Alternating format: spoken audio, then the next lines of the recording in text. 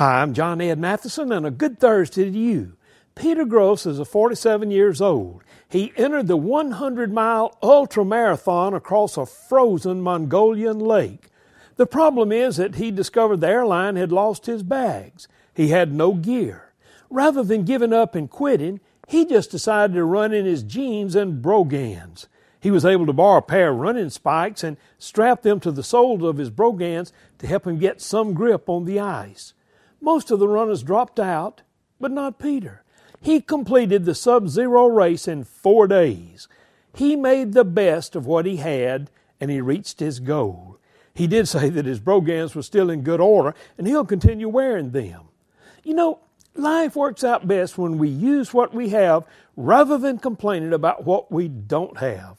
What challenge is God giving you to accomplish today?